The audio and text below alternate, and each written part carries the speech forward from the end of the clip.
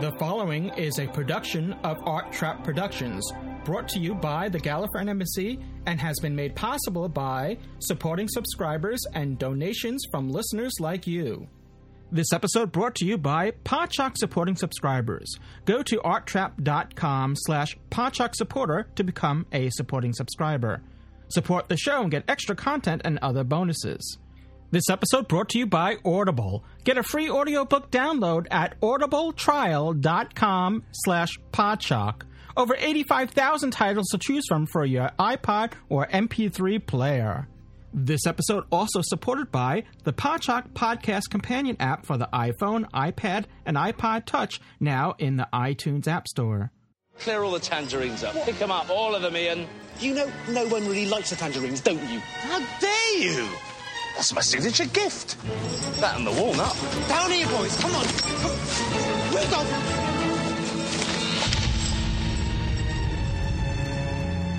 Sir, we've been seen. Hello. Hello. Hello. Hello, human. You can't call it human. It's not racist. They don't mind. Not sharp, both of you. Oh, sorry about this. Girl, we are just three passing, perfectly ordinary roof people doing some emergency roof things. Carry on. Merry Christmas. If it is Christmas, I mean, I don't much care for things like that myself. I mean, Christmas. Are you? Santa Claus. Me? No. Oh, no. It's ridiculous. No. Live from the North Pole, it's Doctor Who, Podshock.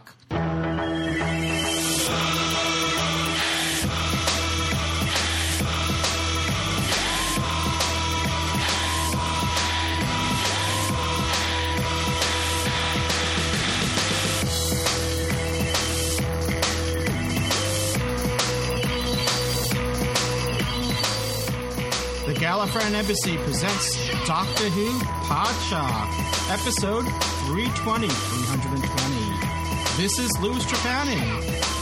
And joining me on this show, joining me shortly on this show will be none other than Dave A.C. Cooper. Doctor Who Podshock! All right, well, it's the 28th of December, 2014. This will be the last year that we're the last show of this year, rather, that we are recording a live show.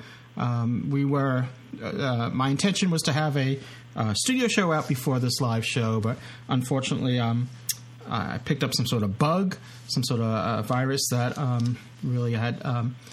I was under the weather for the last couple of weeks, so if I was saying before the live show, before we began recording, that if this was scheduled for last week, I would have to cancel and postpone the live show.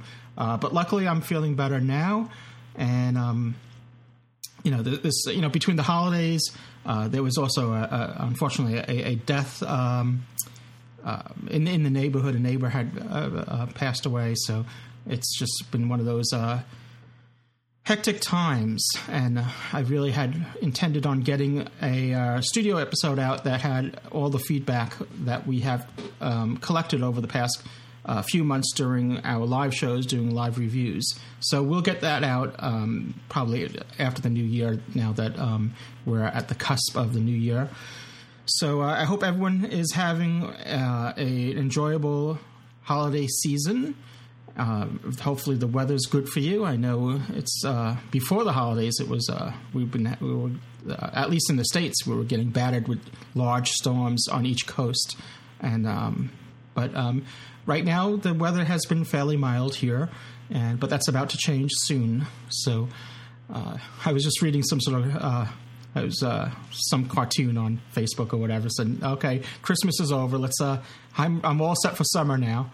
And that's basically how I feel. Let's just fast forward to spring and summer now. I could do without all that shoveling of snow. But I'm sure you're not listening to hear our weather report. This is Doctor Who Podshock, and as always, we're here to talk about Doctor Who. And being that this is December 28th, you can guess what Doctor Who we're going to be talking about right now is the annual Christmas special. And this year it was called just called Last Christmas, and we're going to be reviewing that shortly. And as far as Doctor Who news, it's usually this time of the year there's not a lot of news to talk about, but there is one news item that does relate directly to the Christmas special. I mean, outside of the viewing figures, and we'll get to that in a minute. I think this news might be a spoiler alert for those that haven't seen the Christmas special, that still have the lingering question mark on whether or not Clara was, that Jenna Coleman, who plays Clara Oswald, would be leaving or not in the Christmas special. So I'll sound the spoiler alert if you don't, because this news item is going to answer that question. If you rather have this Christmas special answer and you haven't seen it yet, then you might want to just hold off and listen to this podcast, because obviously we're going to be reviewing the Christmas special, and spoilers will be there, and this news story that I'm about to say would be spoilery if you consider that a spoiler. So if you did see the Christmas special, you know that at the end of it, Clara decides to continue with the Doctor, though we're going to get to it in our review, but there is something in that ending scene that makes you anyway, I'm not going to get into it now, but we'll get into that in a bit. But but as it is, Jenna Coleman has announced that she will be staying around for all of next series, and I think Stephen Moffat had confirmed that as well, that she'll be in for the whole of next series. So you have another year of Clara Oswald as the companion. So, and getting back to the viewing figures, as I had mentioned it. Oh yeah, Kyle in chat. By the way, we do have a live chat going on at this time, and Kyle had mentioned that this will make her the longest running companion since the series has come back. So, I think there's been a few articles this past few months, saying that she's if she does continue, that would happen. So yeah, pretty interesting. Getting to the figures, the overnight figures for Last Christmas, the overnight UK figures, and again, hats off to Kyle for supplying me with these numbers. For Last Christmas was this overnight ratings in the UK was 6.34 million. So 6 million, well, almost 6.25. Well, more than 6. 6.34 million is the viewing figures, which is down from last year. Though last year, I think, is a unfair comparison because it was the 50th anniversary, and you had this continuing. You had blank of the Doctor saga, if you will. There was we had Day of the Doctor, Night of the Doctor, and then the Christmas special was Time of the Doctor. So I think a lot of people were tuning in to see how things transform. And when I say transform, is the operative word, because Matt Smith was going to be transforming into Peter Capaldi in that episode. So last year's Time of the Doctor overnight was 8.3 million. So it's a 2 million difference. But I think, as I said, I think it may be an unfair comparison, since it was that trilogy of, or not even a trilogy, because there was also, what was it? The series finale was before that was Something of the Doctor. So there were lots of questions that needed to be answered. Name of the Doctor. Thank you. Thanks, Kyle. All right. Well, we're gonna. I think that's really it. As for there's Name of the Doctor. Thanks again, Kyle. Name of the Doctor, Day of the Doctor, the Night of the Doctor, which was not a television episode, but a web or internet episode, and then Time of the mini episode, and then there was Time of the Doctor, which was the Christmas special, and that sort of introduced the 12th Doctor at the end. So, and we've come full circle with another Christmas special. I gave a spoiler alert before, and we'll give one here before we get into our review. Spoilers. Spoilers. Again. Spoilers. Spoilers. Spoilers. Spoilers. Spoiler. Spoilers. Spoilers. All right, so spoilers ahead. Spoilers. Okay, so The Last Christmas, which is this year's Christmas special. Now, every year since the series has come back, there's been a Christmas special. You may argue, well, there was none for Christopher Eccleston. Well, actually, it wasn't during Christmas time, but there was a Christmas theme episode, which with Charles Dickens. And so I always consider that his Christmas special. So, yeah, I guess, as far as Christmas time itself was, the Christmas Invasion was with the 10th Doctor started it. And then we've had, every year we had a Christmas special, a Doctor Who Christmas special. And this year is no different. It's, this is the... It's called Last Christmas. It's written by Stephen Moffat, directed by Paul Wilmshurst, and it has an interesting cast. Outside of Peter Capaldi returning as the 12th Doctor and Jenna Coleman as Clara Oswald, who, at the end of the last episode, we weren't sure whether or not she would be returning, though there were the Children in Need had a clip from this episode which confirmed that she was in it, so we all knew then that she was in it. It also has Samuel Anderson returning as Danny Pink, which, I figured he would be returning in some manner or respect, on in Doctor Who, and the way they did it in this episode was interesting, and I think it worked. But other interesting cast members include Dan Starkey, who plays Ian, one of the elves, but you may know him more, or you may recognize him with makeup instead of just the ears, as has as far as makeup goes in this episode. He's usually donning a lot more makeup, playing the I guess friendly Centauran, if you like, Strax. So, but here they had given him a chance to show his face, and I think he did a great job in it.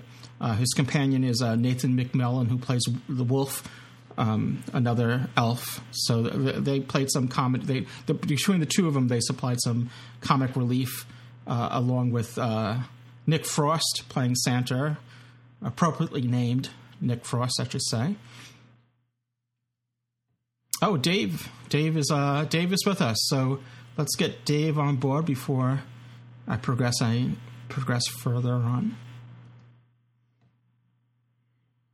Hey, Dave, welcome.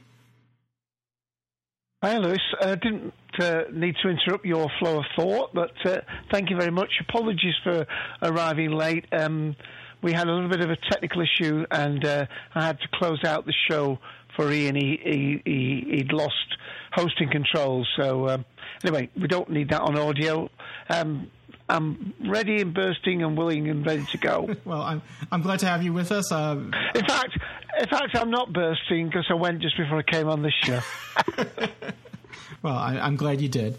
So, but I hope I hope you're having a good holiday, and I hope all is well. I hope Nick Frost treated you well, and he did indeed. Good. So, I was just starting the review of Last Christmas. So I was just running. I'm not sure how long you were, because there's only so many things I could have on my screen at once. So I'm not sure when you arrived, but I just happened to check, and there you were while I was talking. So, I was just going through some of the guest casts. So I had mentioned Dan Starkey playing. Speaking of Ian, playing a different Ian, the elf Ian, and who we usually know him as Strax. And also, speaking of Santa Claus, Nick Frost plays Santa Claus in this episode.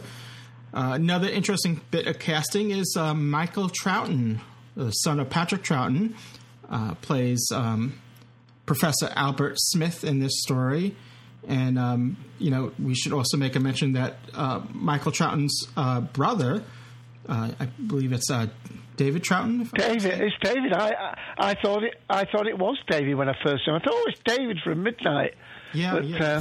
Well, he was also in War Games and Curse of Paladin as well, and then he was more recently in the episode Midnight, which is a 10th Doctor story. Indeed.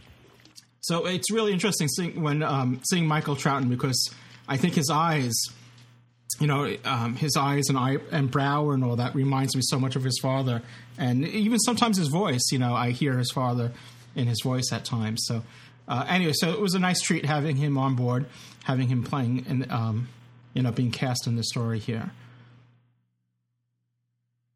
Not to belittle the other cast members, those are just some tent poles of casting I wanted to point out, but there was also in this episode is Faye Marsay, who plays Shauna McCullough, Natalie Grimade. I'm sorry if I'm doing a number on these names. I apologize. Gumede, is it? Is it Gumede? I'm not sure. Okay, Gumede, who plays Ashley Carter, Maureen Beatty. Who plays Fiona Bellows? Or Beatty? Beatty? I'm sorry. I should These just quit alien while names, So, so it was a nice ensemble cast I thought they had here for this story. Yeah, they're pretty well-known character actors here in the UK. One's in Casualty, the other's in Coronation Street, Emmerdale. So they've been on pretty high-flying shows. In fact, the Natalie Gumede one has only recently been in, last year's Strictly Come Dancing, which is like Dancing with the Stars, but she's been in a lot of stuff. So there's quite a good cast in depth there. Mm-hmm. Of course, when you first see them, you think, they've not cast these very well. She doesn't look like a scientist, and he doesn't look like a scientist. And of course, during the course of the story, the doctor comments, to the young girl, saying, forgive me, but what are you doing here? You don't exactly see the part, the one playing Shona. Yeah. But of course, they weren't cast for that. They were cast for being the ordinary people that were thrown into this. What we find is this dream within dream state, world state that they're in. Yeah, definitely. Yeah. It's interesting seeing, watching it for the first time, and then as it unfolds, things start making, because a lot of it doesn't make much sense, at first. No, no, that haven't they? And then as it progresses, it begins to unravel what's going on.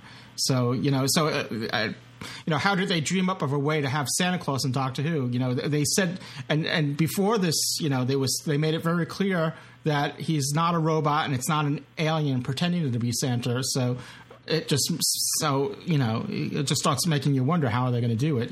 How is this going to resolve itself? So I thought it was interesting. Go ahead. I'm sorry. Yeah. No. Just at that point in general. I think, my son was down here for Christmas. Oh, by the way, Ian sends his regards.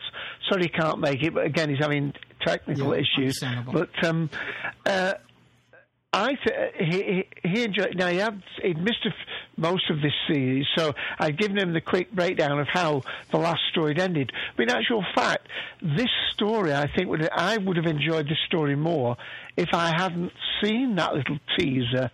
In the very same way that the Titanic crash into the TARDIS annoyed me once, the same way that the runaway bride arriving in the TARDIS annoyed me, that the the Santa character being able to get into the TARDIS at the end of last one, of course, it's there to pique your interest and to make you want to watch this episode. But in actual fact, I think I would have enjoyed this episode more if I hadn't had what seemed to be an antagonistic meeting.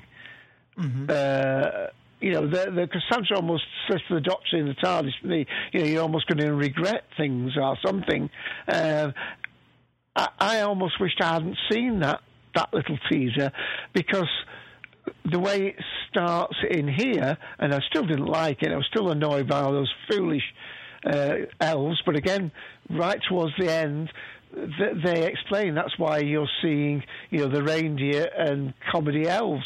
They're supposed to be comedy elves, not what I would expect elves to be. Perhaps naughty and so on, but they were very much from, Santa's workshop-y, silly kids with, balloon guns and things.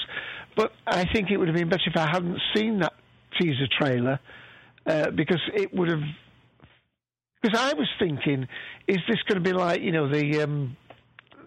somebody from Classic Who, a Time Lord from Classic Who, the meddling monk, something along those lines, from that little teaser that set it up. But I think it worked better if you watched this, and hadn't seen that. And my son, he thought it was great. I didn't think he'd like it. I thought he'd sort of walk out of the room in disgust. I mean, I would, if it wasn't sitting next to me and laughing his head off, I might have almost turned it off myself in the earlier part. But as you were about to say, those sillinesses do get explained and covered and accounted for. Well, yeah, once again, we have, it's similar to Listen, where Listen explored sound and fear to tell the story. Here, it uses, in this story, it uses dreams as the paintbrush to tell the story, and dreams within dreams, and using that iconography, that way of what we all experience, and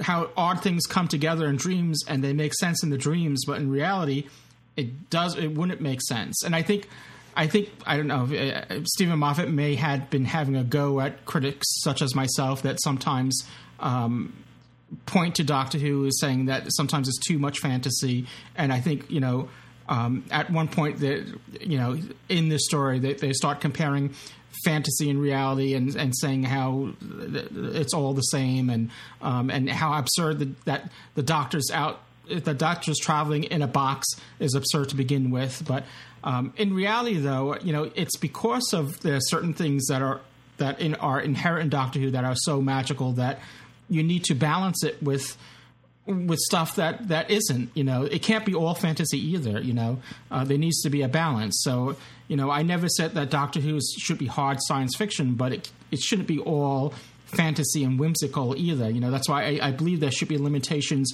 on the sonic screwdriver. I believe there should be limitations on the regeneration process. I think there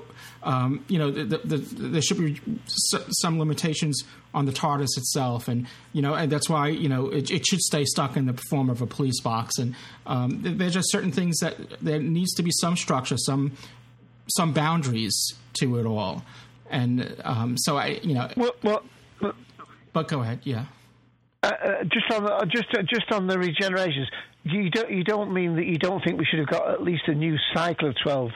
I mean, if they said to you now it's unbounded, there's no end to his cycles, or he's been given 12 new regenerations, you're okay, I assume, with the fact that he was given 12 new regenerations and the explanation that's not totally unlimited, is it? Obviously, we knew that something was going to have to be done with the 12 regenerations limit. For many years, doing Doctor Who Podshock, we'd have Doctor Who fans, chiming in saying, well, what are they going to do at the end of, after he uses up all his regenerations? We would sometimes jokingly say, oh, well, that will be it for the show. They'll just have to stop the show. No matter how successful and how great the show is doing, they'll just have to stop it. No, of course, it's science fiction. They'll find a way to get around it and continue it.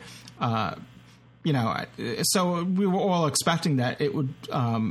it would come to pass that that he would get a new cycle, or the limitation would be lifted. Now supposedly, since the the Time Lords are no longer around, maybe the limitation was no longer around, or something to that effect.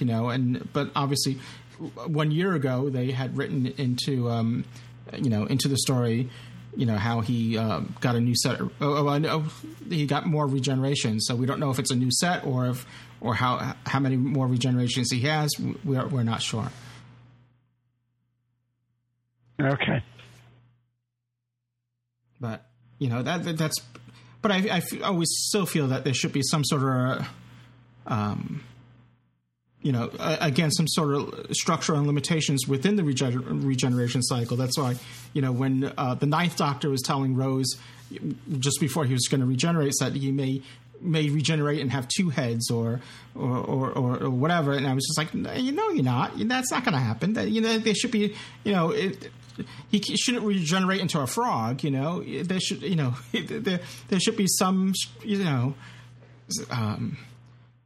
some given, some structure, some boundaries on regeneration. In other words, the show can't be just completely magical, because then it's just it goes into a different realm, and it's no longer the show that I fell in love with.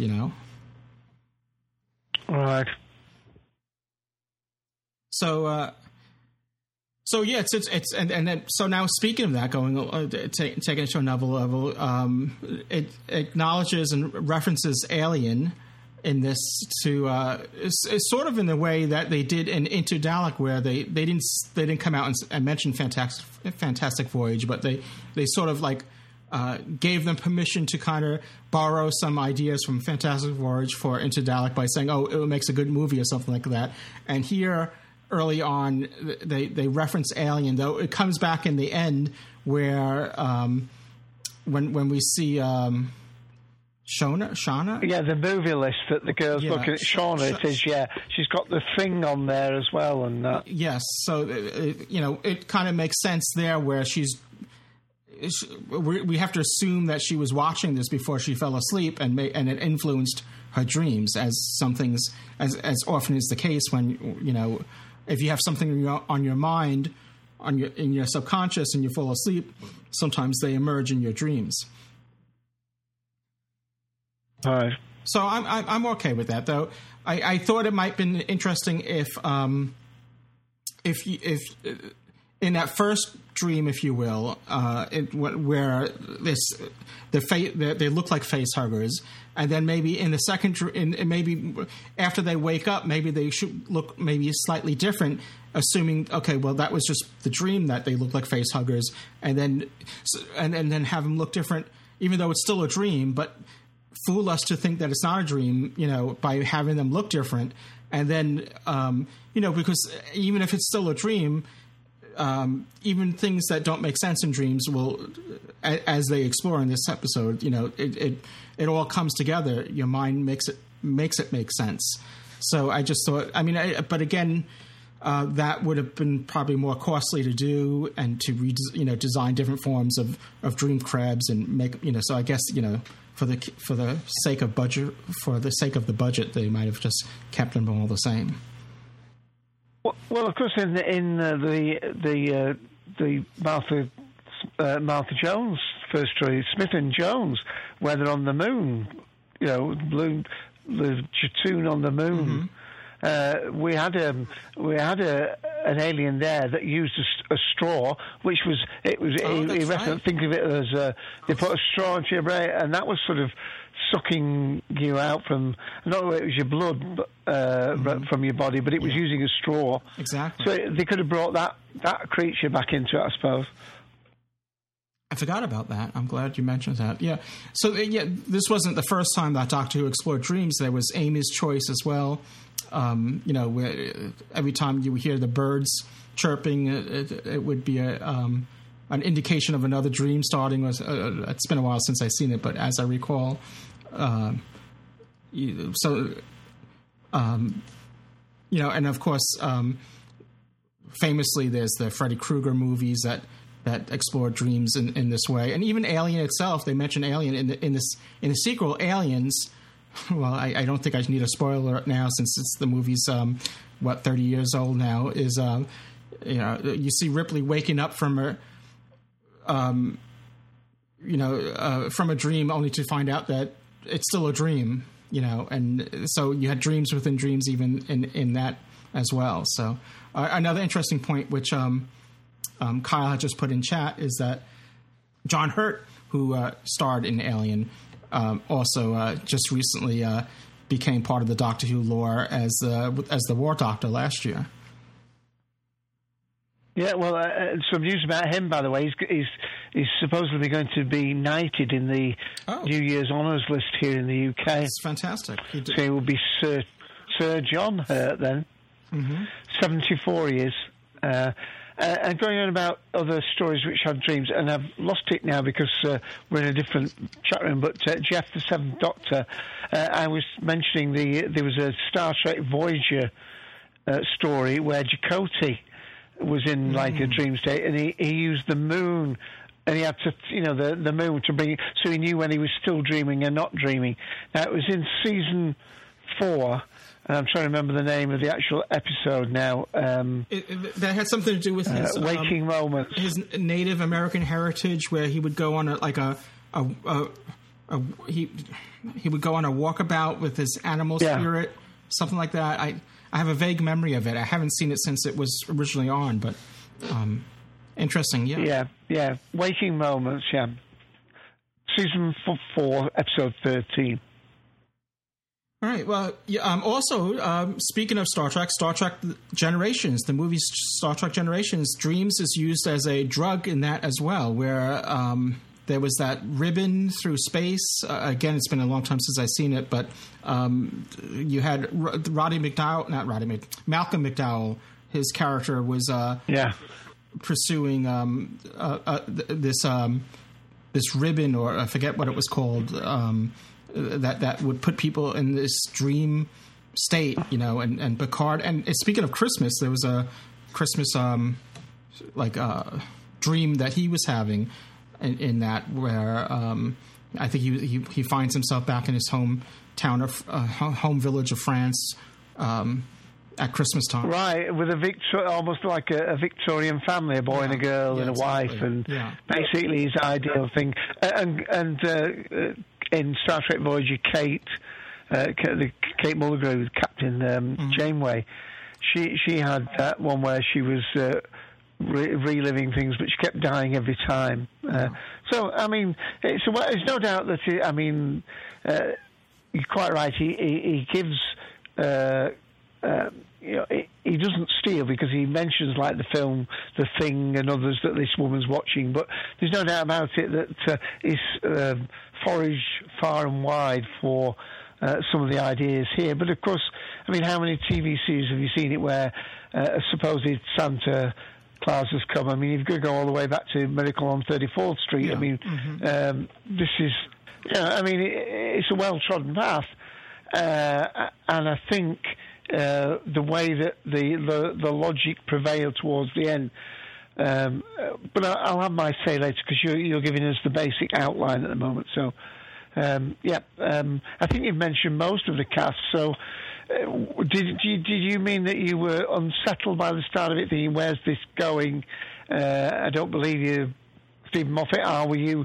Did you restrain yourself? I didn't, but did you restrain yourself and say, well, I'll just watch and hold off my criticism to the end? Yeah, when watching it initially, it seemed, until it started becoming more unclear what was going on, it started, like, this is this is going off on the edge of silliness, when you have Santa Claus coming in with the toys and Rudolph and using like the remote for cars, beep, beep, to calm Rudolph down, and that type of thing. It was just getting a little bit more. It was just getting on the edge of silliness, and like, how are they going to redeem all this? How are they going to rectify it? Slinky Coils going to save them.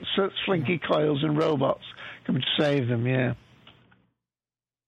So, but I think in the end, it all worked out, and I usually have different expectations going into a Christmas story because so often it is so different than a regular episode of Doctor Who, and I'll give them a little bit more leeway and allowances for them to be more whimsical, but I think in the end, watching it after watching it the first time, I was able to appreciate it more, and then seeing it again, I appreciate it for what it is more. I thought the cast did a great job there, and I thought it was done very interestingly. Again, this dealing, telling the story through dreams, and though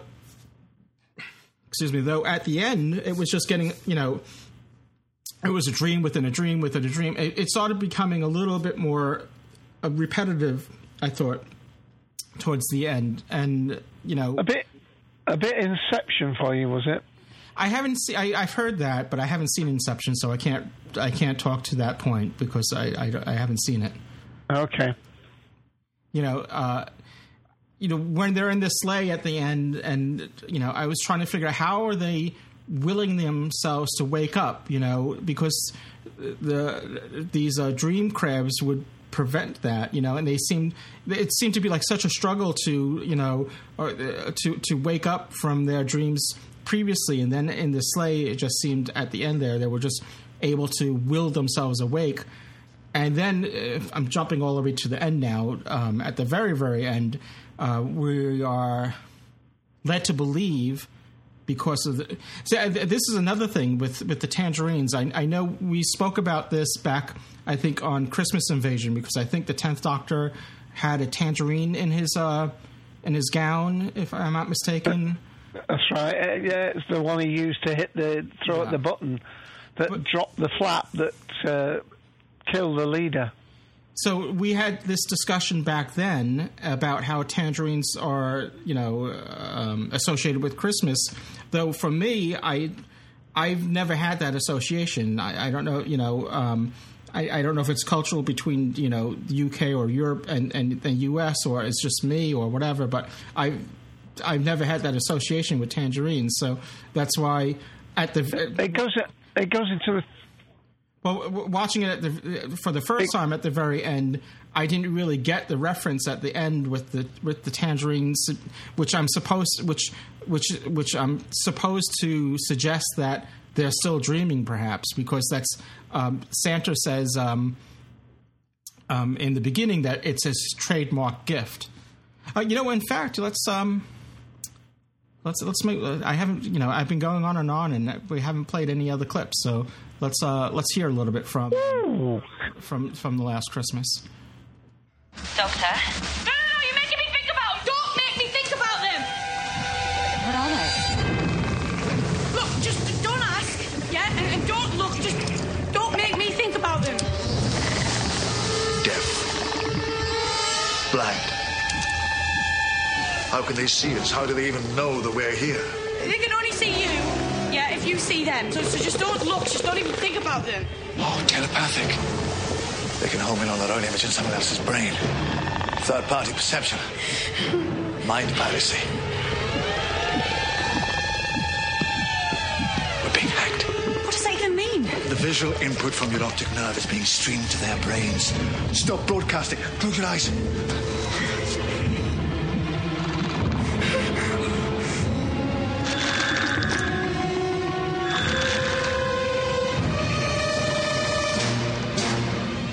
Still coming up, mate. It's because you're still thinking about them.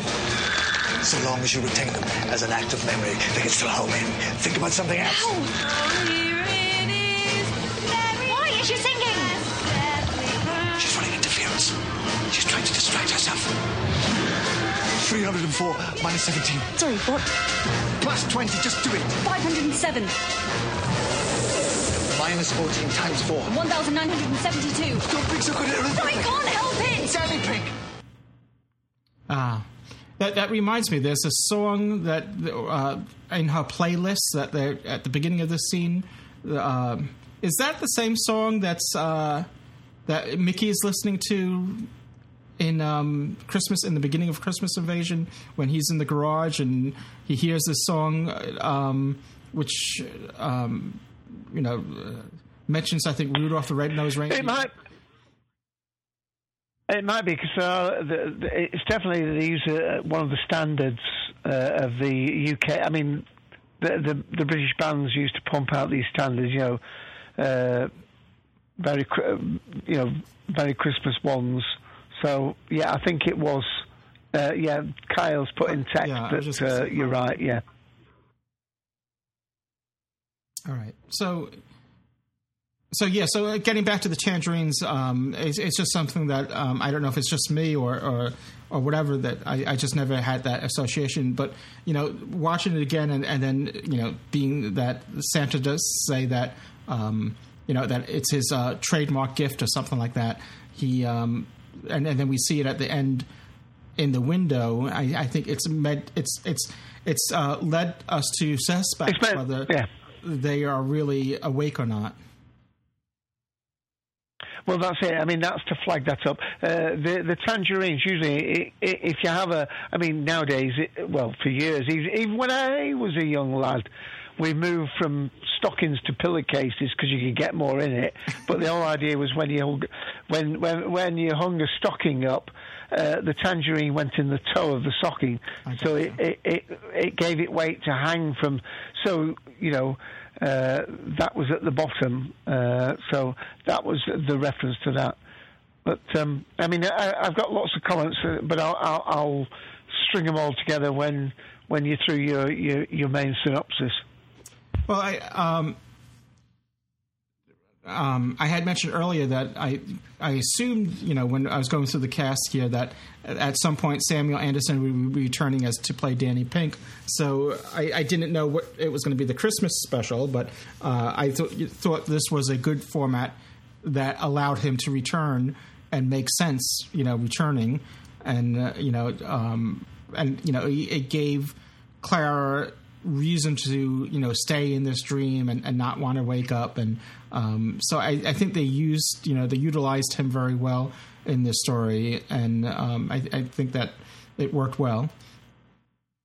I also in that same sequence, I was just going to say, in that same sequence, I also liked the continuity, how they use blackboards. The doctor communicated initially before he entered the dream with her. He was communicating with Clara using blackboards, which I thought, again, it was nice continuity to earlier stories in this series where the doctor using the blackboard was featured prominently, or him scribbling on the floor or whatever with chalk. That was an ongoing, visual cue.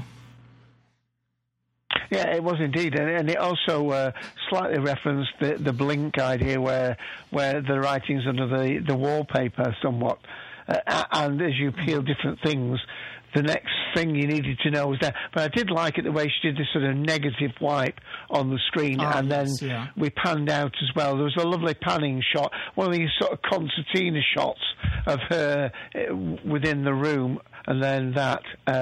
Just let me mention that Sat Manager, we have a chat going on while we record this, has put that song we mentioned was also used in The Runaway Bride.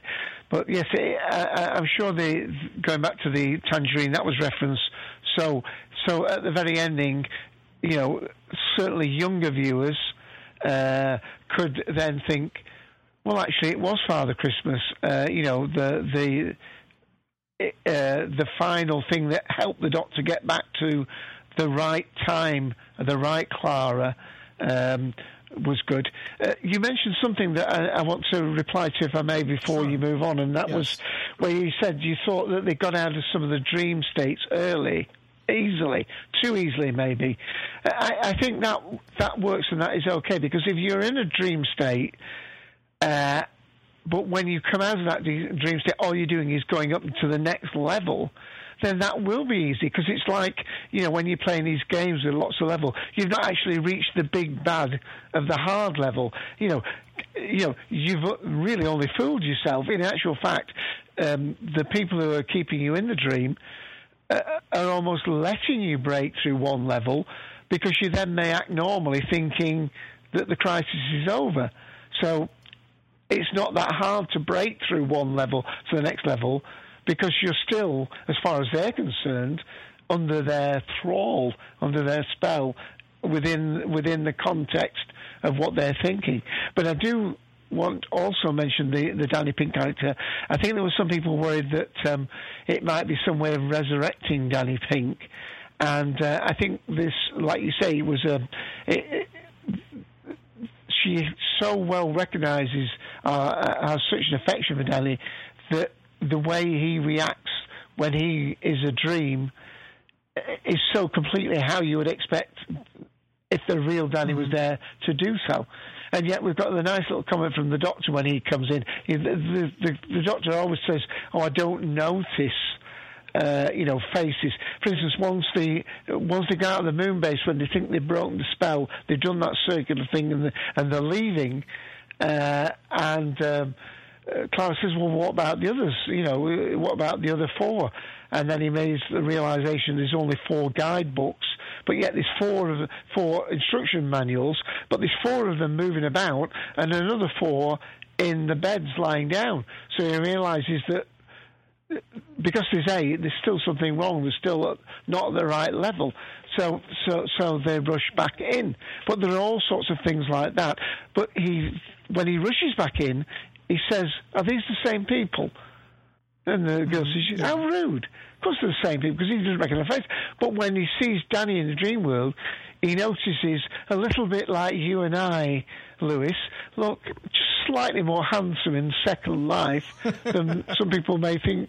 Because, I'm about a dashing 6'2" in Second Life,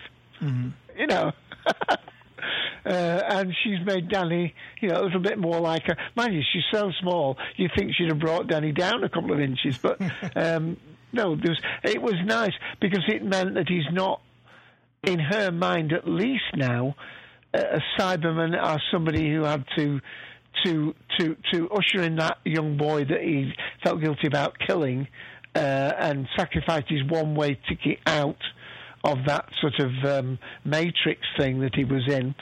And I thought it was great. And I think also at Christmas, that was a lovely touch to people who are perhaps at Christmas missing somebody who in their families just died recently, and they almost feel guilty about having a Christmas dinner and a Christmas memory, and they may be able not want to laugh at Christmas because they lost an auntie or a grandma or somebody, in the weeks leading up to Christmas. And Danny's there giving them, by the writing of Stephen Moffat, the permission to enjoy Christmas. Just give 5 minutes a day, to have nice thoughts, and, you pick up a photograph and you have a little nice memory. You pick up a vase and you remember that was their favourite vase. So I thought that was a lovely touch. There were some lovely touches. I'm annoying myself because I think I'm going to really like this after I've watched it a few more times. But I jumped the gun from watching it because from the very first scene I wasn't liking it. But again, this is only me doing a short bit. I'll talk a bit more later if I'm allowed. Oh, absolutely. Yeah, but I felt the same way. I went from, so I guess like rating it lower in my head, watching it initially, and then after watching it, then the rating went up higher, and then watching it again, it went up even higher. So, I am able to appreciate it for what it is now than watching it, initially, not knowing where it was going and how it's all going to unfold. Yeah. Just before I forget, I just wanted to make a mention. Has nothing to do with the story itself, but for those with a keen eye will notice that the opening credits had a little Christmassy theme to it. They had some snowflakes and whatever in the opening.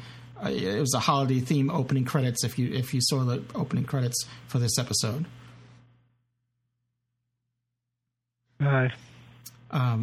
Let's see what else. Another little point of reference would be later on. Talking about the manuals. later on, the Doctor does once again ask Clara to come up with a page number, and he says, "Make it a good one," and she responds with 12. So a little acknowledgement to the 12th Doctor there. No, sir. All 13. Well, one of them didn't go by the name of Doctor. No, I'm just quoting his famous statements from that with his eyebrows, his acting eyebrows.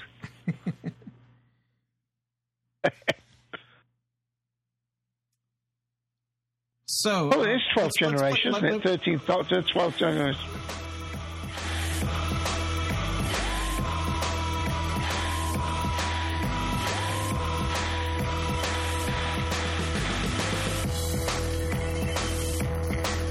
Hi, this is Graham Harper, and you're listening to Doctor Who Podshock.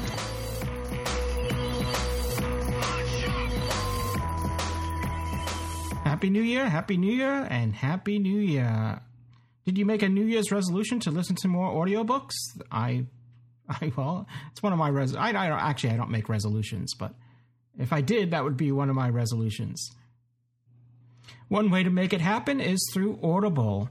Audible is the premier provider of digital audiobooks. Audible has over 150,000 titles to choose from in all different genres, including thrillers, business, romance, comedy, sci-fi, and so much more. Audible titles will play on your iPhone, Kindle, Android, and over more than 500 devices for listening anytime and anywhere.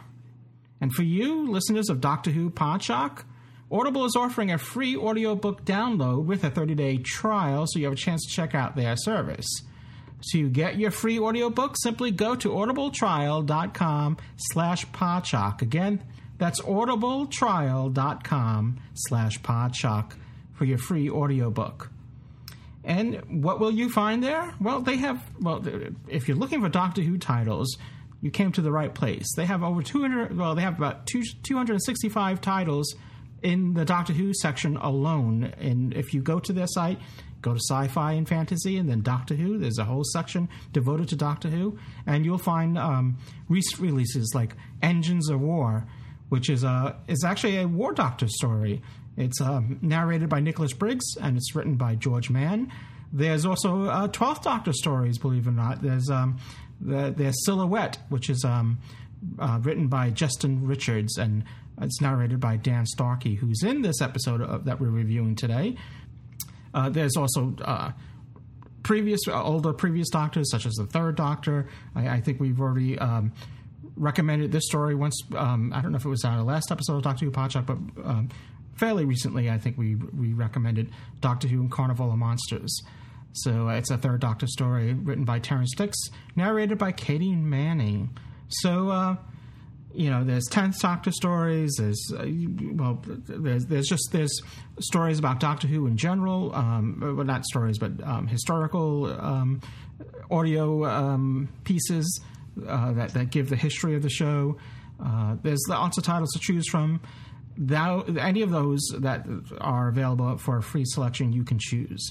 So once again, go to audibletrial.com/Podshock for your free audiobook. That's audibletrial.com/Podshock for your free audiobook. And if you're driving and you can't write that down, you can't get to that URL right now, have no fear. You can go to podshock.net and you'll find links to it there as well. You pick up one of these Doctor Who titles, or you could pick up any title. It doesn't have to be Doctor Who. They have Star Trek, they have Star Wars, they have thousands of contemporary science fiction and fantasy titles, plus all the other genres I had mentioned earlier before. So you can choose whatever you like for your free audiobook. And as I said, it's yours to keep. Even if you decide not to continue with the service, you keep your free audiobook and enjoy it. So treat yourself for the new year. Happy 2015, and enjoy it with Audible.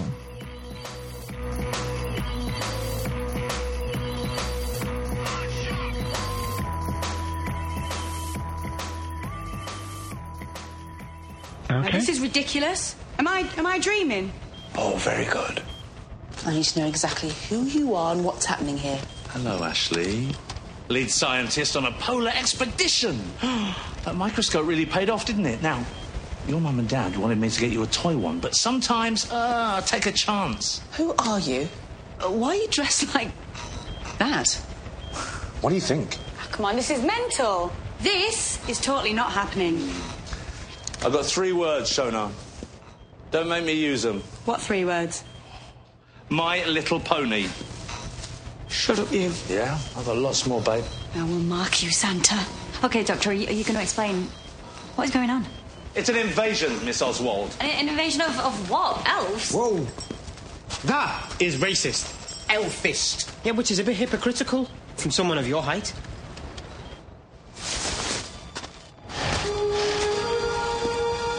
Huh? You seen them before, Doctor? I've heard of them. The Cantrafari. Colloquially known as the dream crabs. Yeah. Depending how many of those are already on Earth, the human race may well have seen its last day. So we can stand about arguing whether I'm real or not, or are we going to get busy saving Christmas? Oh, Santa goes badass. Oh, he's giving me the feels. Shut up. That's a verbal warning. Please stop it. Yeah, just let me before you bring in Carl, just mention that the Nick Frost. I wasn't that overly enamoured by his portrayal of it. That little clip where right at the end where he says that, it just sounded to me like if you remember the UK version of The Office and the actor Ricky Gervais, and you see him in he was doing his mannerisms and his the way he throws away these deadpan lines.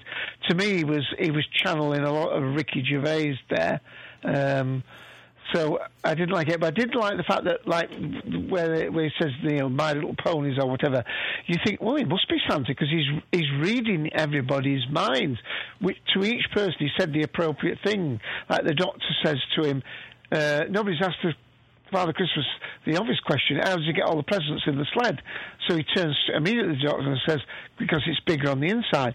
But the point is, if the Father Christmas is the manifestation of each person he's having the conversation with, the answer's already in their head, if you know what I mean. So it appears as though he's reading them, when in actual fact they've created him.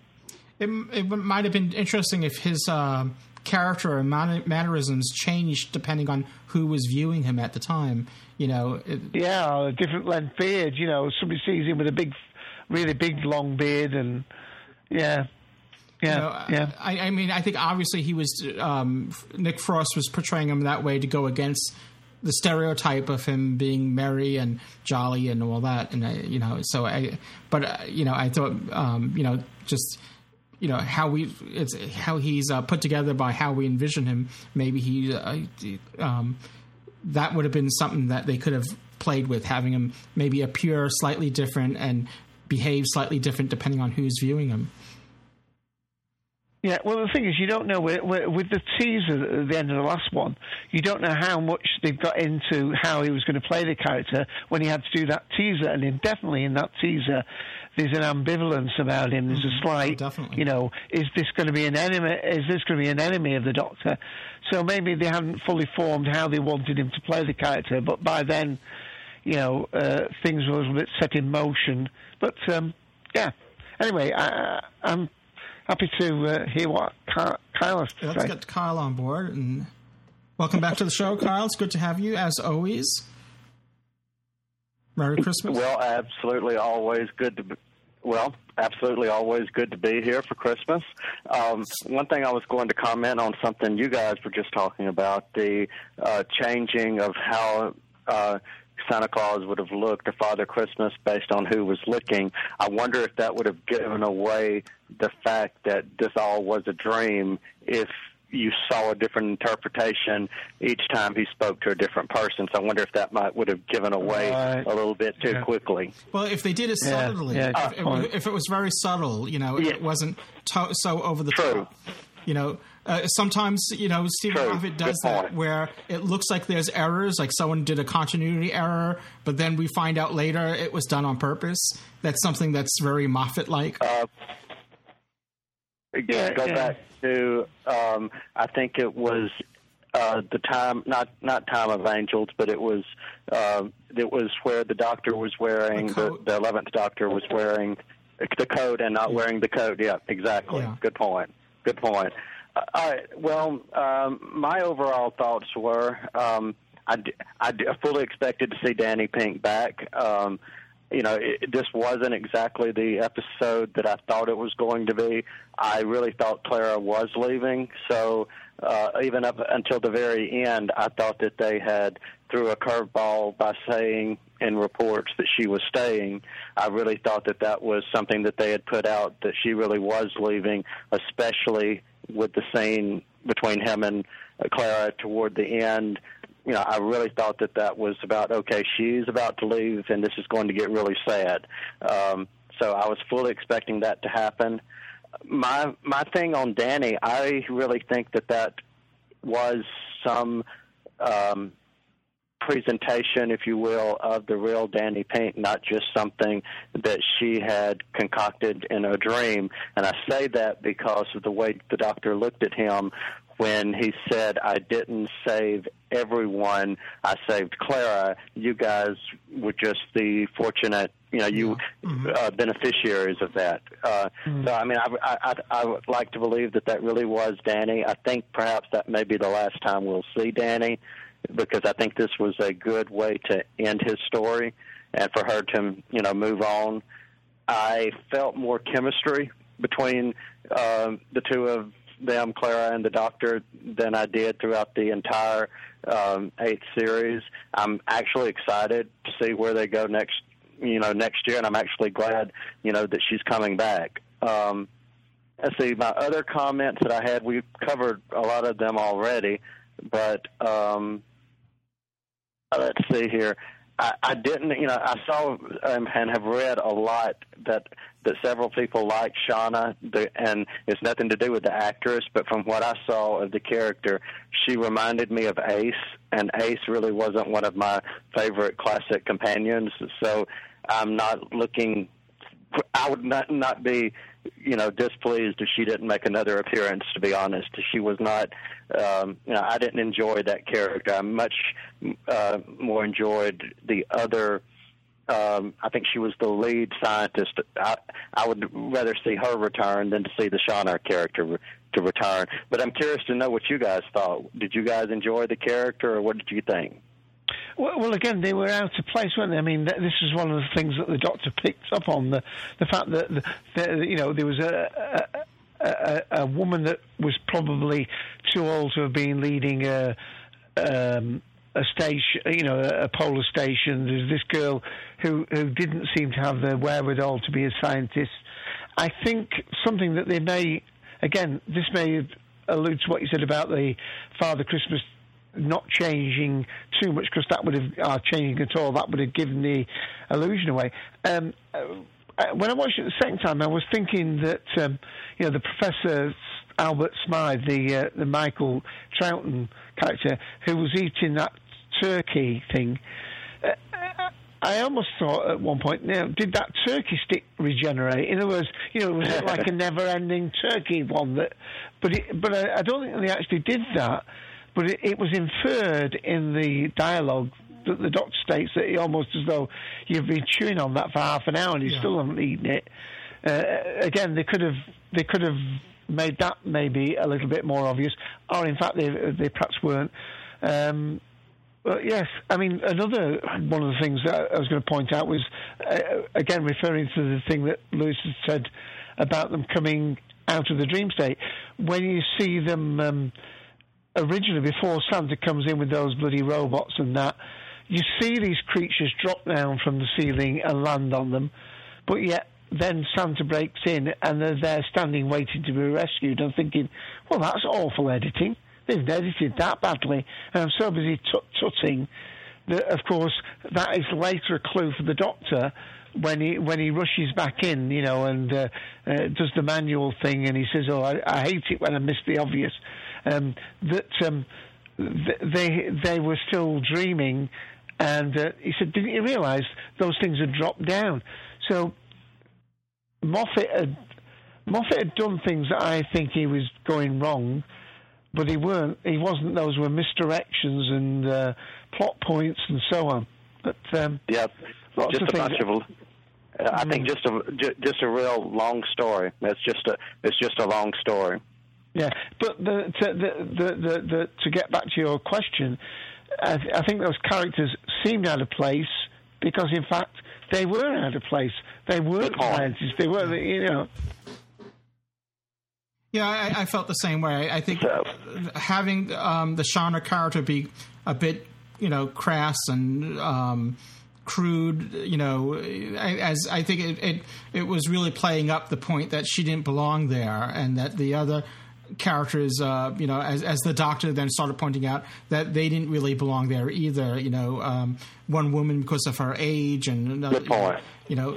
So I think that was deliberate. That because I think in life we all ran into seen these type of people, and stereotypically they're not scientists, and so I think that was the just like they were doing with Santa Claus, they went against type. They made her against a intellect type. It's hard.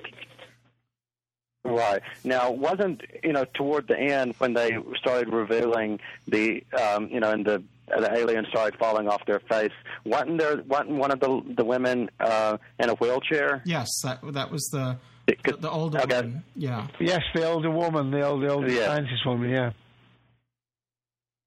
And I did like seeing the Christmas additions to to the theme. I've noticed they've done that in years prior, but I really liked, how they added that. And honestly, I got to say, this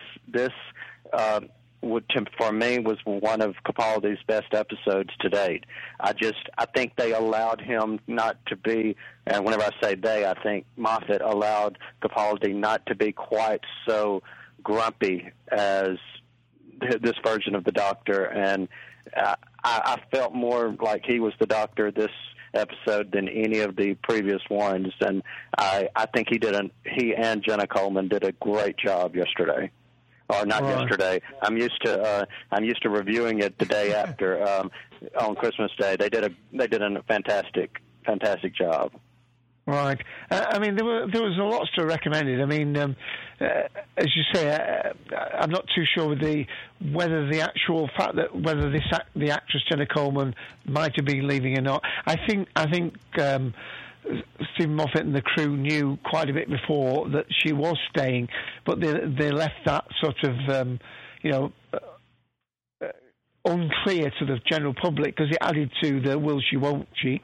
It also did cause a little bit of trouble, I think, with that sort of double ending. I mean, I was saying earlier that it was almost Clara had a bit of a sliding doors moment there, and as much as I don't know how much of it she remembers, but she certainly, when the Doctor finally took that creature from her face, she wanted a mirror. She wanted to know if she was young again. Right. So she must have remembered having a look. So she's how much of that old life, a little bit like Picard with his life, in when he lived it in the whole moment, blink of an eye or whatever it was.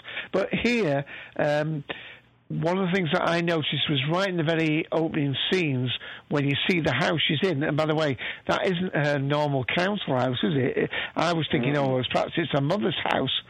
But you see a stair lift on the stairs, or you see the running rail on the right-hand side of the stairs going up. It's called like a Stanner stair lift in the UK, which you have a little seat at the bottom that runs up the room. And when I saw Clara in the very first bit where, before she sits up because she hears a commotion, I thought her hair looked a little bit more silvery when she was lying down. So I'm wondering whether they were going to go with her being the older woman, and they were going to end with her being the older woman, and that was how she was going to leave the show. And they redid and rejigged the ending. So, I mean, of course, if you're doing a story where, there's a dream within a dream. It's easy just to add another layer to the dream, isn't it? So that worked, because you would have expected her with the scene that, and this I didn't pick up on this. Somebody else picked up on this. Was in the collective the fact that when she'd seen Danny not being able to return to her, but had put the young boy through her, she was definitely in a modern flat house, the one she'd shared with Danny, not this house. It would have made sense if it was 62 years later and she'd gone round the world and this was the big house she could afford with the big chimneys and big, the big rooftops. But that wouldn't have made any sense in the final scene if she was woken up in that house. If anything, when she transfigured her face, perhaps the room should have, like the train did in the Murder on the Orient Express, all the facade dropped away. Maybe her bedroom facade should have dropped away and she was in a modern flat. I don't know. But it's a little bit, you can over-convolute these things, can't you, somewhat? But I thought it was excellent. But what I didn't really like was the fact that, she now has a real appreciation for just the sheer wonder of travelling with the Doctor without asking any further things. She's got Danny in her heart, but in a safe place, and that now she can come to terms with, hopefully. The Doctor, we know from the last episode, realises that the Master was tricking them with the coordinates, so maybe he's going to put that on the back burner for a while, and the Doctor says to her, come on, there's all of time and space now. So I hope if we use this as a launching off point for the next series where, the Doctor and companion, their backstories are now fully done, dusted and dealt with. This is a fully now formed Doctor. He knows who he is. Whether he's a good man or not, he knows who he is. He's more in charge. She's more of a person that wants to just go along for the ride. And I'm more than happy that Clara is staying with the Doctor.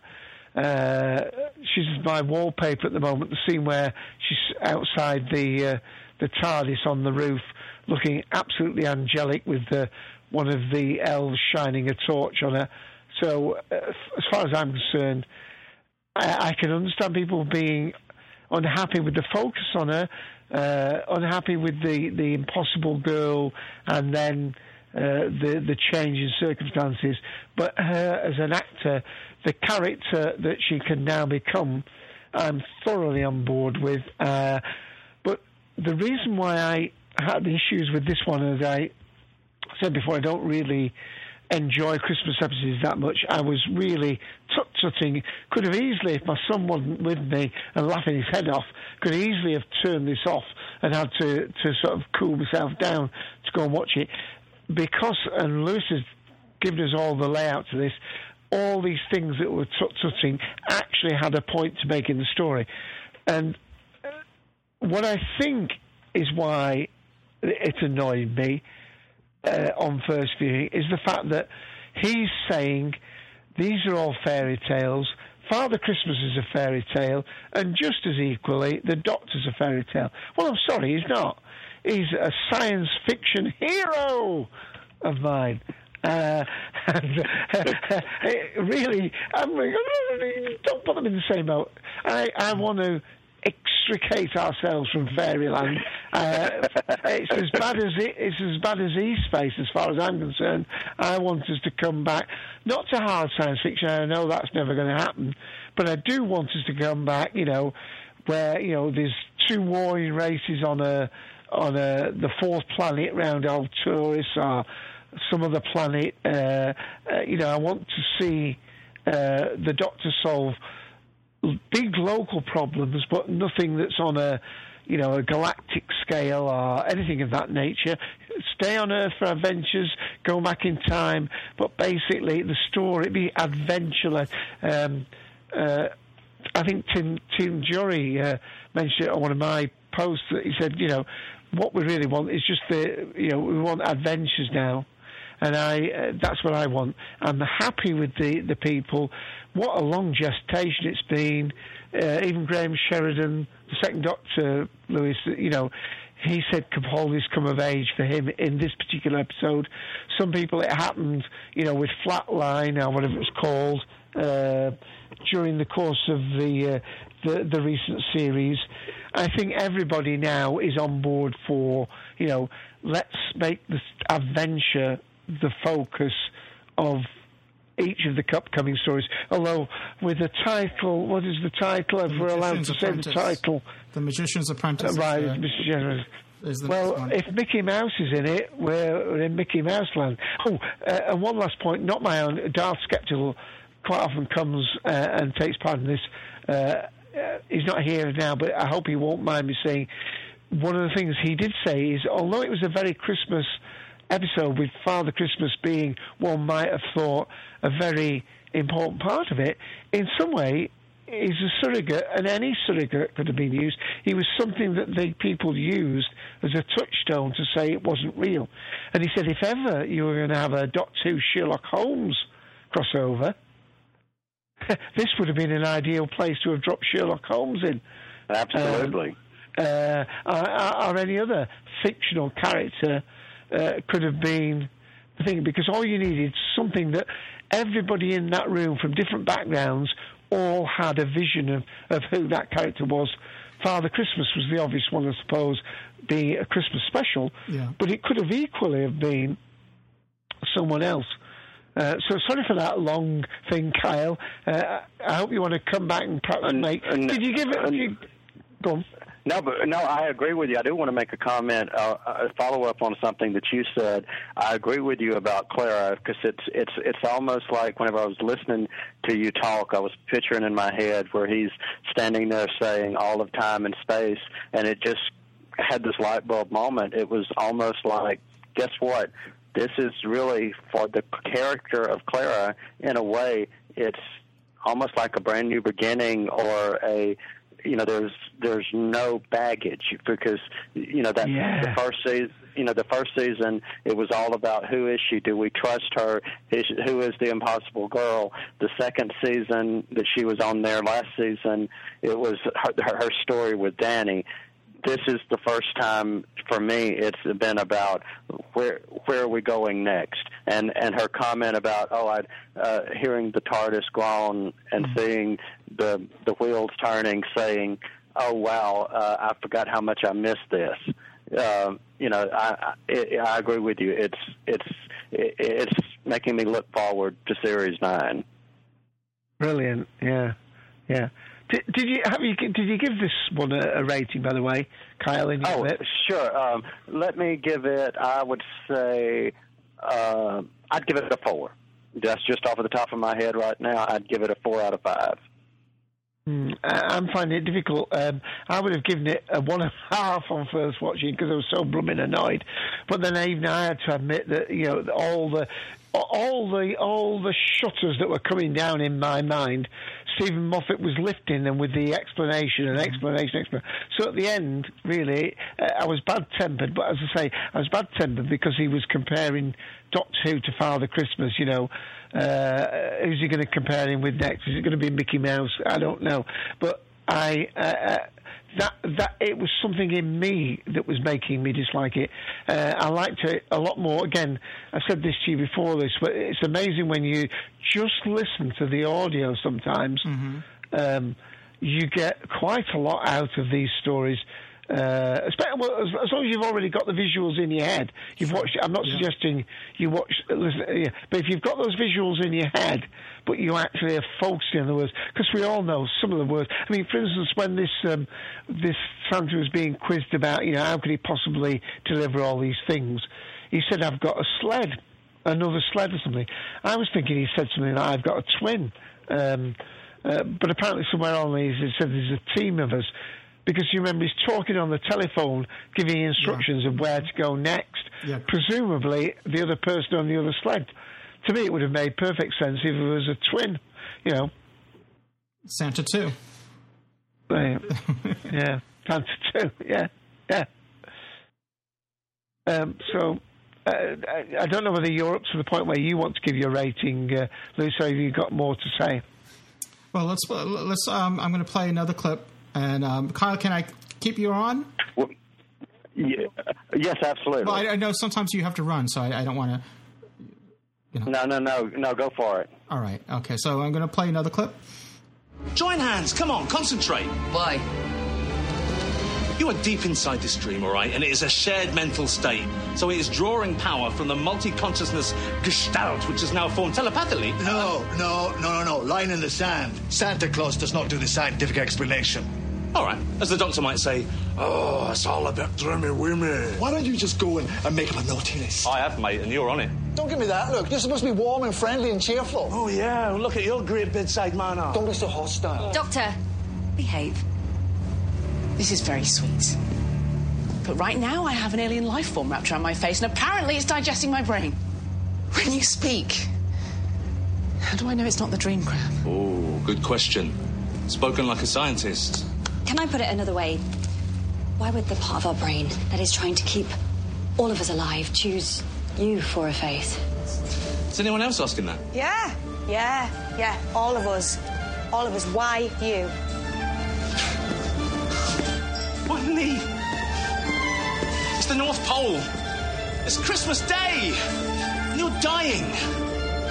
Who are you going to call? Just one last time. Huh? One last Christmas. As if your lives depended on it. Please. Believe in Santa. It's interesting. The Doctor's relationship with Santa here is very much similar to Robin Hood in The Robot of Sherwood, where once again he was challenging the belief of the legitimacy of Robin Hood as a real person, and here he's once again confronted with Santa Claus, who he knows is not real, and once again is challenged once again with a fictional character, and Dave, like you were saying, I was perturbed a bit with this constant comparison with the Doctor and fantasy, and making these comparisons, and I had stated earlier in our review that I thought this was maybe Stephen Moffat having a go at those like myself and perhaps you, Dave, that criticize Doctor Who sometimes for being too fanciful, and too fairy tale like, and I still stand by those complaints, of recent times. But it's a pity you actually mentioned the Robot of Sherwood one, because that was one episode that could have been a dream. So I hope that wasn't a dream. Well, yeah, especially the end of it, where somehow he finds his mate. I forgot her name, and it offers it as Miriam. Yes. So Dave, like yourself, when I was watching it, my rating scale was went from low to high. I wouldn't maybe give it a 4, but I would give it a 3, maybe 3.5 TARDIS groans, which is it started off at maybe 2, and then it went to 3.5, and maybe if I watch it again, it might be 4. I think it has a potential of 4. I think if they had some minor changes or did some things a little bit differently, it could have been a solid 4. I thought, not that it's overall bad or anything like that. I just maybe it's within the constraints of the budget or whatever. They could only do so much, But I thought if only they did a little bit more here or a little less there, or some slight changes, it might have made a difference as far as bringing the rating up there. But overall, I did enjoy it. It was a lot better than I was expecting. Though I have to say, I wasn't expecting much, only because I don't mean that as a negative. It's just that in the previews, everything that we saw coming to this, there was nothing to get excited about. I wasn't really looking forward to this exactly as much as I might have with other specials or other, there was just nothing to grasp onto that, just be interested to see how this plays out, whatever. But it was sort of like, oh, well, once again, it's a Doctor Who Christmas special, and once again has lots of Christmas motifs. You can't get any more Christmas motif than Santa Claus himself and elves and reindeer. So, as I keep on saying, it'd be nice just to have a Christmas special that didn't reference any Christmas at all. Maybe just had the Christmas spirit in the storytelling and how it played out without having anything to do with Christmas at all. Without having any Christmas lights or any, just have a story that takes place maybe on another planet or has nothing to do with Christmas whatsoever, but has the spirit of the holiday in it. Right. And I think even more than neutral, I mean, in expectations, I think that teaser from the last episode actually put me up against it because, first of all, I thought it spoilt a very important moment, and this line taken to the nth degree with the reference between I found Gallifrey and me and Danny are happy, and echoing from the Fourth Doctor and Sarah Jane Smith leaving when the Doctor's summoned to Gallifrey. I'm thinking this is really brilliant reference and stuff. And then you go, I mean, they've done it before where, like with the Titanic bursting in, I just had a very important, passionate moment, and then, what? What? I mean, even David Tennant said it. What? Right. Exactly. Oh, Sat Managers, let me just read, gave it a 5 myself. Anybody else, if they want to put a rating in, Dr. Gonzo or anybody, please do so. I just love the misdirection, which that was what it was, and a story in a story. And very happy that Clara is going to be back next year. So thank you for those comments. Maybe if you've got another clip, we could just play it while we see if anybody has a comment or a rating to put in for us. Yeah, please put it in our chat. And if you're listening live and you'd like to call in, please call 724-444-7444. The call ID number for the show is 23358. And once if you're not connected to the computer, *8 will put you in the queue to chat, to call in as it was. And let's hear a little bit more from Last Christmas. These are Christmas hats. I've seen people use them. You put them on, and absolutely anything seems funny. Oh, probably won't work on you. Probably not. You want me to try? Go on, then. Can you really see no difference in me? Clara Oswald, you'll never look any different to me. So how was it then? How was what? There's 62 years that I missed. Oh. How was my life, you mean? Is it a Mr. Clara? No. But there were plenty of proposals. They all turned you down, though. I turned them down. I travelled. I taught in every country in Europe. I learned to fly a plane.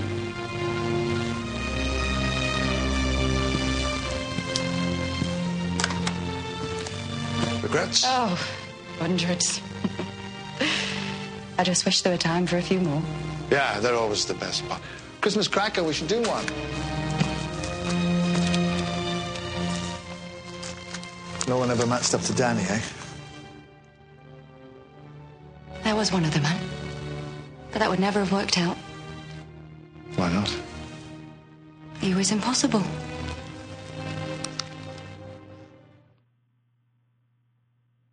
So that was an interesting little thing they did there with having Clara, as an older woman, and 62 years had passed since last encountering the Doctor. But it makes me wonder how much time really. Yeah, and I think passed. she's. In reality, when they do come up, between what was it? Not Darkwater. What was the previous story, which was Death in Heaven. Death in Heaven, thank you. So, Yeah, Death in Heaven. Death in Heaven. Yeah, so how much time has passed since Death in Heaven, between Death in Heaven and Last Christmas, makes me wonder. Because she hears the TARDIS sounds, and she's, I think Kyle made a point of it when he was speaking, how much Clara, said how much she missed those sounds, and so it makes me wonder just how much time did pass. Yeah, well, I mean, I'm assuming it was some sort of. We know the forest one was done in sort of high summer, wasn't it? So, it looked the film. It looks about more like October in the final 2 episodes. So I would imagine that a couple of months have passed, but not a great deal of time. Of course, the Doctor could have gone off and had 100 years of adventures in between. Yeah, but in for all those people doing the in Clara's time, I think it's a couple of months because she's still very, very missing. Danny, of course. But I think that's it. But the slight continuity thing is, if it was only a few months, she should have, when she finally was awoken, have been in her other house, the flatter house that she shared with Danny, where she was in the house that you could assume that she'd have had as the old woman with the stair lift, who had a career and perhaps built up some wealth and bought herself a quite nice but old-fashioned house. Do you think she could be old-fashioned for 60 years in the future? Could she be staying at her parents for the holiday? Well, the other option would be that that she was still the lady who was in Vengeance on Varus, the actress who was playing I think it was her auntie, wasn't it, or a great aunt? Yeah. And the other thing, by the way, when she's having that dream state with Danny. When there's a knock on the door, doesn't she mention, that's her father? Yeah. And she's in that dream world, her father's still fully alive and with her. So I just assumed, that. I mean, we know. I know it's her mother had died in the past, but I mean, we had seen. It was a different actor who was playing, so it was all that thing was that a dad, or was she at her uncle and auntie's house? Because they didn't have the same actor playing her father, did they? Mm-hmm. So no, they did. The issue, yeah. Have we got any? I don't think we've got any more ratings gone in the room now. Yeah. We have TNJ. Oh yes, we have. TNJRB 3.5. But bumping it up to 4, actually. I should be reading the comments here. 3.5 for me. I think it has potential to be more, but it needs to be watched a couple more times. The ending with Clara might bump it up to 4 for me, actually. So, and then guest 4 has give it 4. I gave it 5 out of 5. Best Christmas episode. Correct, it's better. It's, what guest 4 says. Yeah. All right. Well, I think this is one of the ones that will stand the test of time. I've got a feeling that when I stop grinding my teeth and watch it in a few years' time, I'll think actually, the plot makes an awful lot of sense. But I mean, when I started seeing these slinky things and robots coming in and the girl doing the silly dance, I was. What am I watching? A grown man who's nearly in his prime. I am, Lewis. Nearly in my prime now, What? And I'm thinking, watching stuff like this. So. You're just a kid at heart, but that's it. Absolutely. Again, at least they made it all make sense in the end with it being a dream reality. Right. Well, one last clip, and then we'll wrap things up. One thing I was going to say, you said you thought there might have been slight budget constraints. I don't think that was quite evident with I thought the rooftop scene was well done. And they had to, I mean, they only had 3 reindeer. I thought that was... But if I was referencing my own, like if they had done this or explored this differently, it might have been cost prohibitive for them to do it. So it's not saying that they had budget constraints to what was seen on screen. It's what wasn't seen on screen, what was in my imagination, where they could have gone or what they could have done with it to make it even better. Maybe they couldn't do because of they only had so much to work with.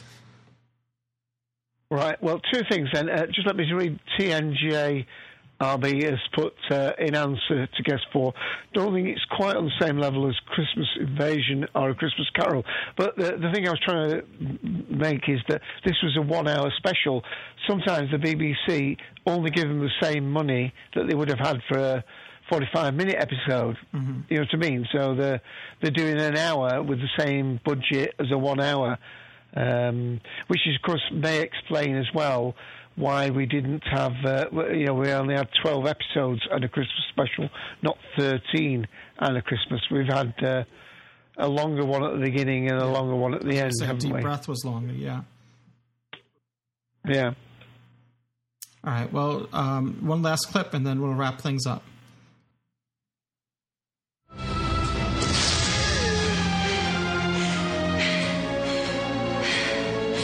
Doctor, am I young? No idea.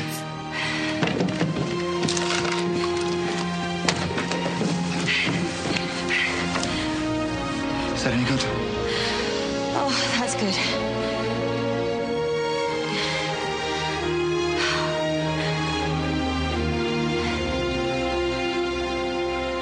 The TARDIS is outside. So? So all of time and all of space is sitting out there in a big blue box. Please, don't even argue.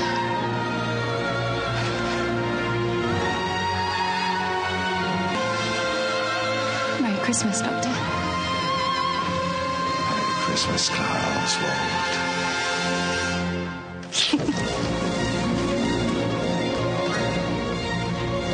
Well, look at you all happy.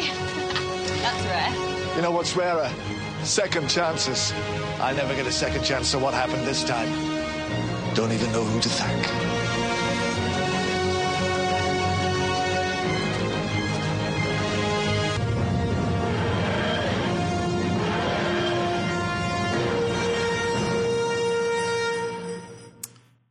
Just should mention that I thought the music played a larger part in this story than perhaps other episodes this past year. It seemed a little. It seemed more noticeable, at least. Excuse me. That more heavy, more impactful in this story than perhaps in previous ones. Right, and maybe, of course, they have to pay for music copyright on this one, so they perhaps used less music in the others to compensate. Sorry, Carl. Yeah, I just want to comment on something that Dave had said a little bit earlier about listening once you've seen it. When I was listening to that clip and hearing the music with the TARDIS dematerializing, I agree with what you said in the way that it actually, enhanced everything. So, yes, I agree with that. Absolutely. All right, well... Sat Manager says the DVD... is released in the US on the 17th of February. Thank you, Sat Manager. So just as we're coming off of Valentine's Day, we can enjoy Christmas again. All right. So I think we fully explored everything that we can explore with this episode. I'm trying to think if there's anything else that we might have missed, but... Nope. I think we've reached the Satsuma moment. As always, if you want to have your say about this episode or anything relating to Doctor Who, your feedback is always welcomed, and we're going to get to your feedback in our next episode. You could feel free to call the Podshock public call box at 206-337-4699, but I urge you to go to podshock.net, and there's a tab there for feedback just to verify that number to see if it's still the same, because it may or may not be changing. You could also send your feedback to feedback@podshock.net.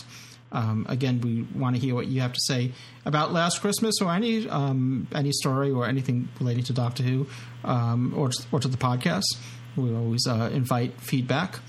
And Kyle, I want to thank you for joining us. I know you were waiting there for a while there, but I'm always appreciative on your and feedback.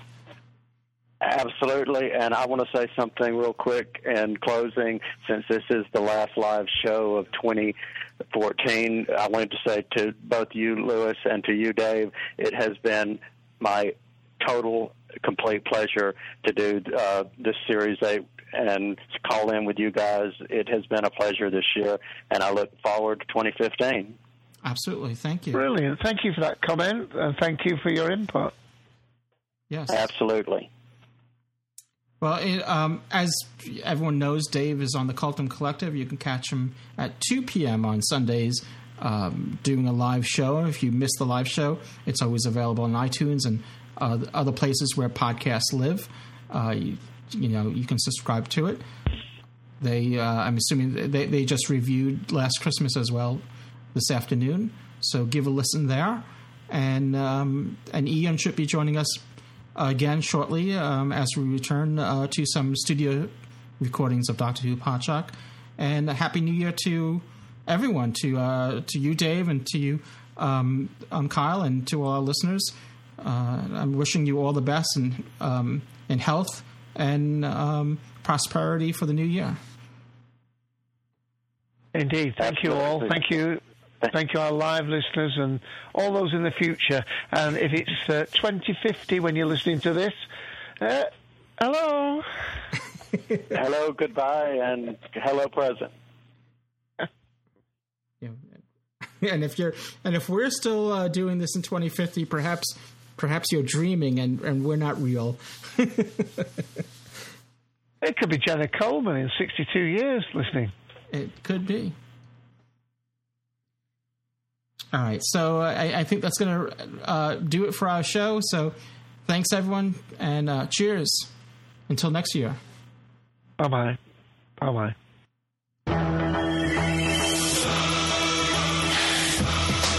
You have been listening to Doctor Who Podshock, presented to you by the fan-run GallifreyanEmbassy.org. Doctor Who is owned and trademarked by the BBC. Doctor Who Podshock is not affiliated with the BBC in any way. Doctor Who Podshock theme music by Jeff Smith at thejeffsmith.com. This has been a production of Art Trap Productions and has been made possible by supporting subscribers and donations from listeners like you. This podcast is also supported by the Podshock Podcast Companion app, now in the iTunes App Store. Visit arttrap.com for more information on this and other podcasts. Doctor Who Podshock! We can stand about arguing whether I'm real or not, or are we going to get busy saving Christmas? Oh, Santa goes badass. Oh, he's giving me the feels. Shut up. That's a verbal warning. Please stop it.